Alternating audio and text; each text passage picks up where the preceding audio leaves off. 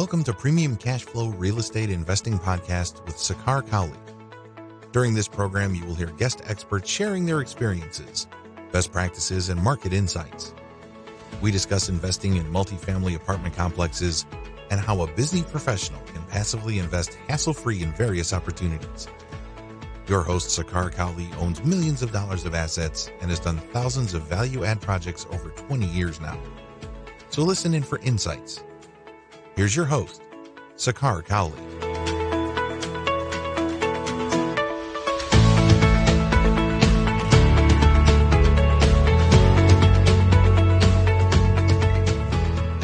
Welcome to another edition of Premium Cash Flow Podcast. Today, I have the pleasure of hosting Jillian Sidoti again.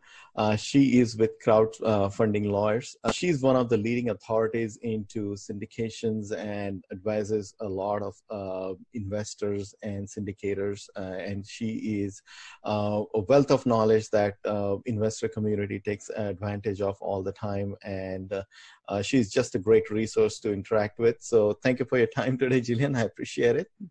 Thank you. Thank you so much for having me. Sure. You've been on prior podcast episode as well. Jillian, for those who may not have heard of you, just give us a quick background if you don't mind. Sure. I was, I started off in the legal profession and then dropped out of law school and started a record label, only to realize I didn't like being poor. So I went back to law school, but while in law school, got very disenfranchised and decided that I wanted to get into real estate. Sure. Started working in real estate and kind of wandered into this world of syndication, because I was trying to raise capital for our deals and put the deals together. And so that's how I kind of got my first taste of syndication. And then once the economy turned in the last downturn, I started practicing securities laws and started helping people who were trying to raise capital put together their deals and put them together in a proper fashion. Awesome. Thank you. And Jillian, as we know that syndication is a very sort of a generic term where, different sponsors are raising capital, which we know that commonly happens within real estate space. But, at a vantage point that you are and also within your firm, can you help us understand what different sectors of asset classes you have seen other than real estate that syndication gets practiced on? Because a lot of times, as you know, we'll always talk about, the apartments or the self-storages and things like that. But in general, syndication is such a broad term that gets used. So I'd appreciate your thoughts on that. Well, I mean, you can raise capital for any type of business, but to syndicate really means that there's an asset in play, right? So sure. What assets do we usually see syndicating? For example, I used to do a lot of film. So you would syndicate like an individual film as opposed to the entire production company. Or you might syndicate like the mineral rights of a particular mine or the oil and gas rights of somewhere. Or you can syndicate, any other types of assets like, with mobile home parks, for example, you might syndicate the personal property that is those mobile homes themselves before they get put into the park. So there's all kinds of different assets that you can syndicate. That's really what a syndication is a specific asset of which you're raising capital for. But then like if we turn to like what you can invest in, anything out there. If you go onto any of the crowdfunding platforms, they have a levy of different types of businesses that are available for investment, opportunities. Interesting. Now, as we know, different class of investors and passive investors that come into it, right? We always say that within 506B, we are bringing on your close network of your friends that you always know, right? But once, you run out of that and you are obviously knowing newer people and things like that. So help us understand, Jillian, as to how should we onboard the new investors, or what should be sort of our best practices that we can implement to get new investors? What can we do to get new investors? Well, the real big thing that you can do is do education-based marketing. That is your best. I mean, I'm doing it right now, right? So Sure. you go out and you educate people on something that they may not know, to position yourself as an expert in the field, so Sure. that people can get to know, like, and trust you. And that's always the best way. And it also weeds out the it weeds out the charlatans. If you Sure. really know what you're talking about, and you provide absolute value to potential investors, that is going to set you apart from, the people who talk a big game and just have good copy or good ads or good shiny marketing materials, Sure. as if you're really providing value before you're asking for something from those investors. So that's one thing. And then for the passive investors, this works in your favor too. See who really knows what they're talking about, who has just shiny marketing materials, and who can actually do deal analytics and tell you why they're buying a property. Like, as Simon Sinek says, start with why. Absolutely. Couldn't agree more. Couldn't agree more. Now, Jillian, is talking about deal structuring and the sort of the active passive shares within the deal, and let's say even the preferred returns and things like that, all the different terminology that come into it, right? What would you say should be the balance of these type of structure, so that the passive investors can feel confident that yes, I think the deal is structured in such a way that I am getting the preference, or I'm insulated from any downside as much as possible. Could you share your thoughts as a passive investor regarding some of these things, Jillian? So a passive investor has to really look at, the big picture. And I just did I did a deal the other day where I was reviewing it for a passive investor. And I kind of, again, the passive investor is hiring me to look at this thing through the lens of somebody who's not investing. And of course, I'm looking for problems, but generally speaking, I'll tell you right now, I'm looking for a reason for the passive investor to invest, because I know this person hasn't come to me to ask me to review this without having a good feeling about it themselves. So I'm not there to dash hopes and dreams of living a passive investing lifestyle, but I am there to say, like, look, you've got to objectively look at some things here. And some of those things are, how much is the manager paying?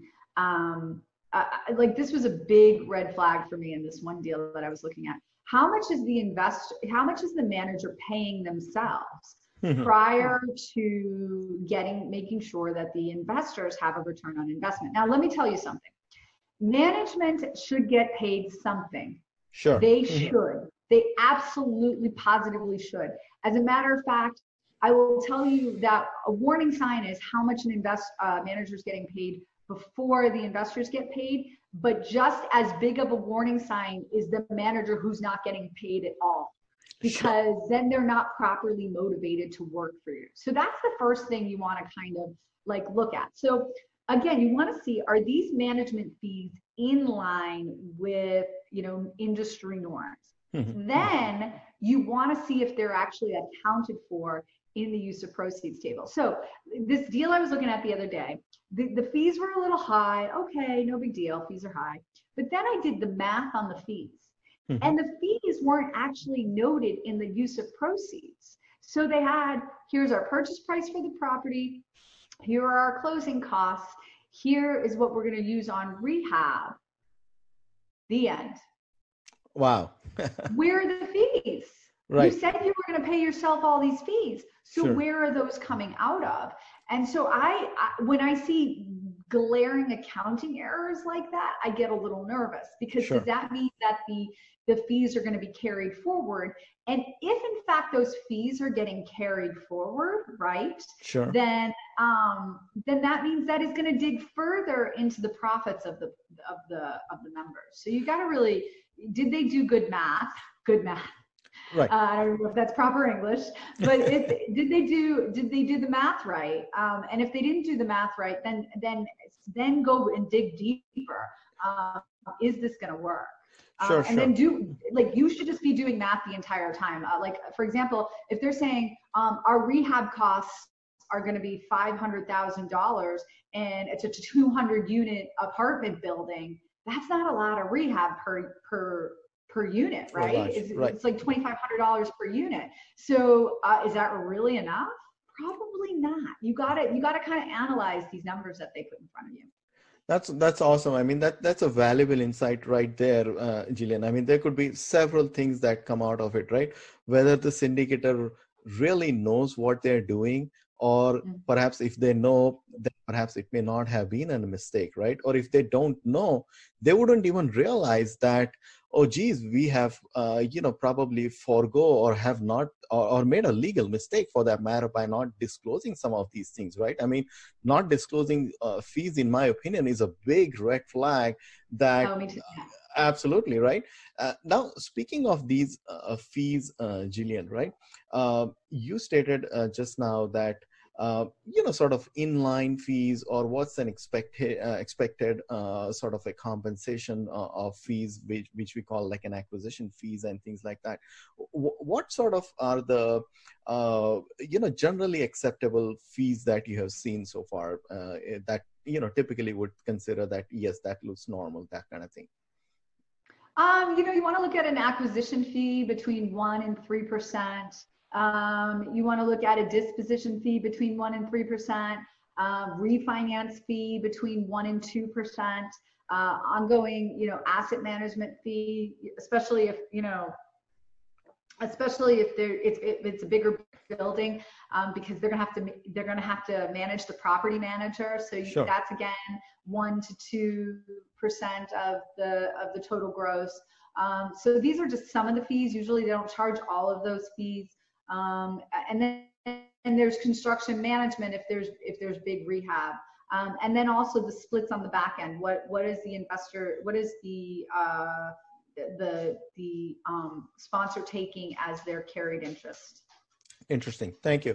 And speaking of fees, Jillian, right, and the compensation that goes to the general partners for, like putting the deal together or raising capital and things like that. What are some of the do's and don'ts around this? Like, what's the best way to structure the fees? Or sometimes I have encountered the leading general partners where they will partner with a lot more folks, and that starts to bring in a lot more questions. Could you help us understand how that should be and what sort of relationship that should look like? The relationship between you and the sponsor? Right. So meaning, like let's say you have different parties who are let's say playing a role of doing the due diligence and within the general partnership, or you have a class of people who are managing investor expectations and relations. So all of that, like how we should go about that.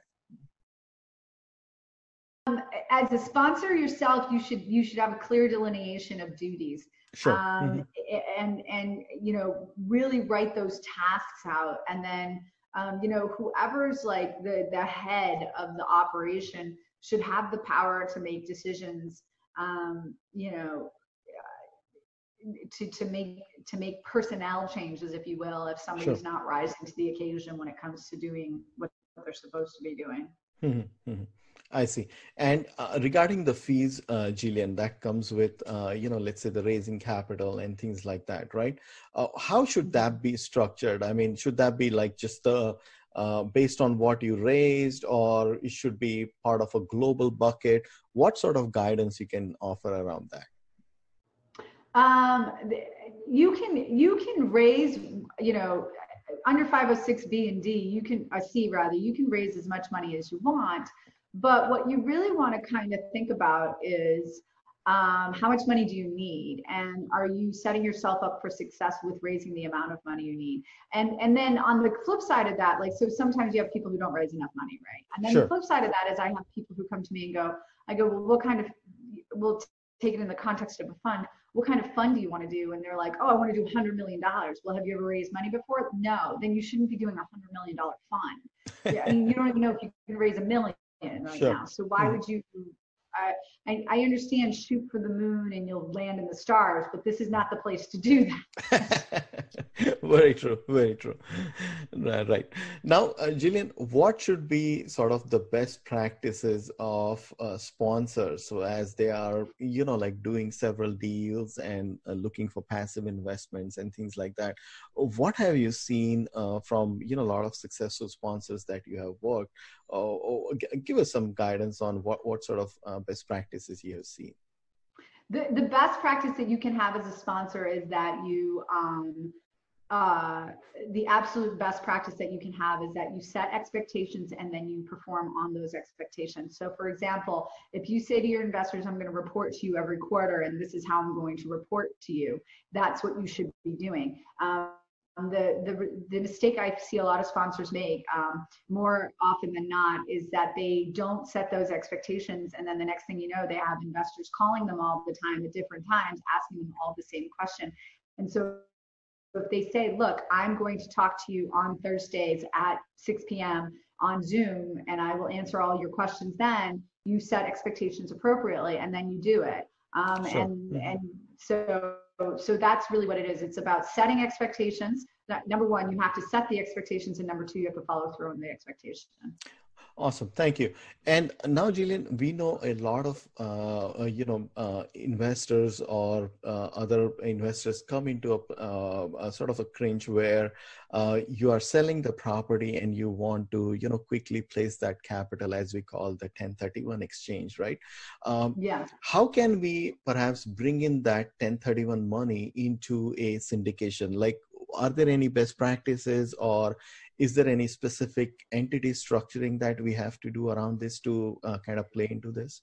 Yeah, so for a 1031 exchange, it's different than just doing a straight syndication, right? So Sure. Usually what you would do is you would have a syndication, and the syndication is one investor in what we call a tenant in common. And in the tenant in common is where your 1031 money would come in. And what a tenant in common is a way to own a property. So somebody who's doing a 1031 has to exchange like property, right? So that means they have to exchange property for property, or real property for real property. They can't exchange real property for an interest in an LLC, which is basically what a syndication is, which is why we say when we do a 1031, we're going to have our syndication investors, our straight cash, no strings attached, no 1031 investors in our LLC.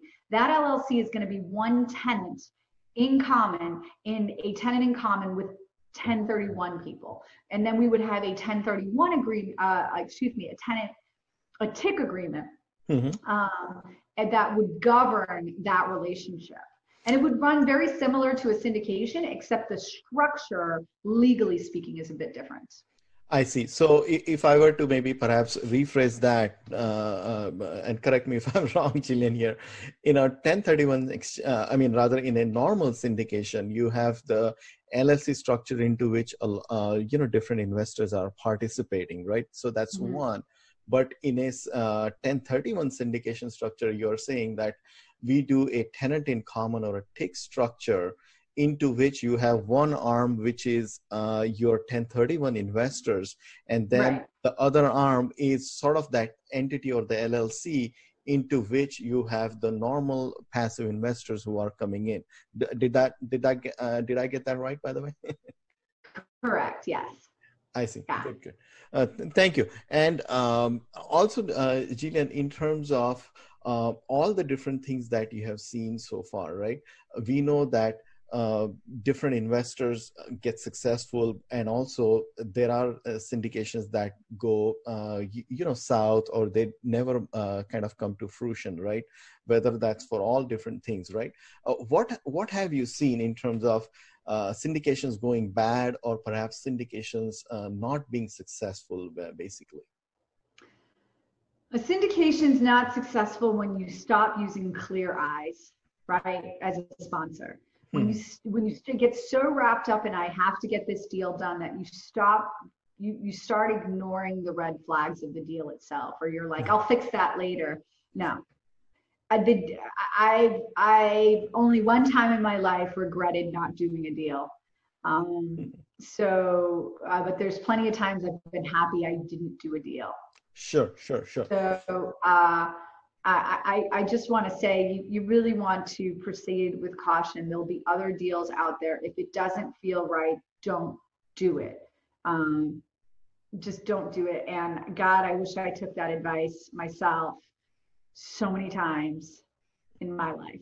So if the deal does not feel right, just don't do it. Awesome. Now I can feel your passion there, Jillian. That I mean, what are some of the red flags that you've seen, if you don't mind me asking? That was that like something about the deal itself, or the sponsor itself, or perhaps the market where it was? It could run the gamut, right? It could be the seller, it could be the building, it could be the tenants. Sure. It could be and quite frankly, a lot of times. In one situation I'm thinking about, it was the people I was doing business with. Mm-hmm. I felt it just didn't feel right, and yet I let it happen anyhow, and caused me more problems than it was worth. So that kind of thing, yeah. Good. Thank you. I appreciate it, Jillian.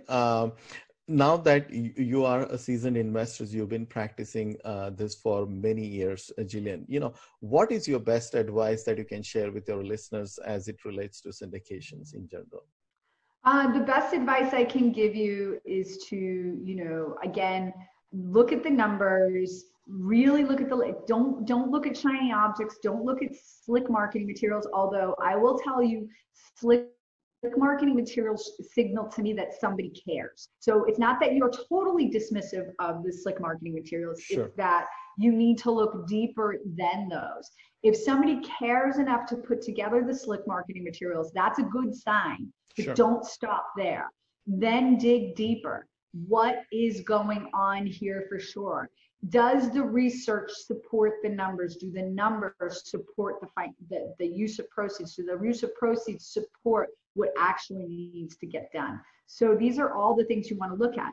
Is this sponsor spending the time to tell you all the risks associated with investing? And if you're getting deals right now that don't address COVID-19, that's a signal to me that this sponsor hasn't gone far enough. And so you really got to consider that. Great advice. Thank you, Jillian. I appreciate it. Tell with our listeners how they can, contact you or, learn more about your company. Yeah, if you guys just go to, the best place to really find us is on Facebook, because that's where the most interactive. So if you just go to our Crowdfunding Lawyers Facebook page, we'll help you out there. It's awesome. Facebook group. It's a private group. You got to join the group. Awesome.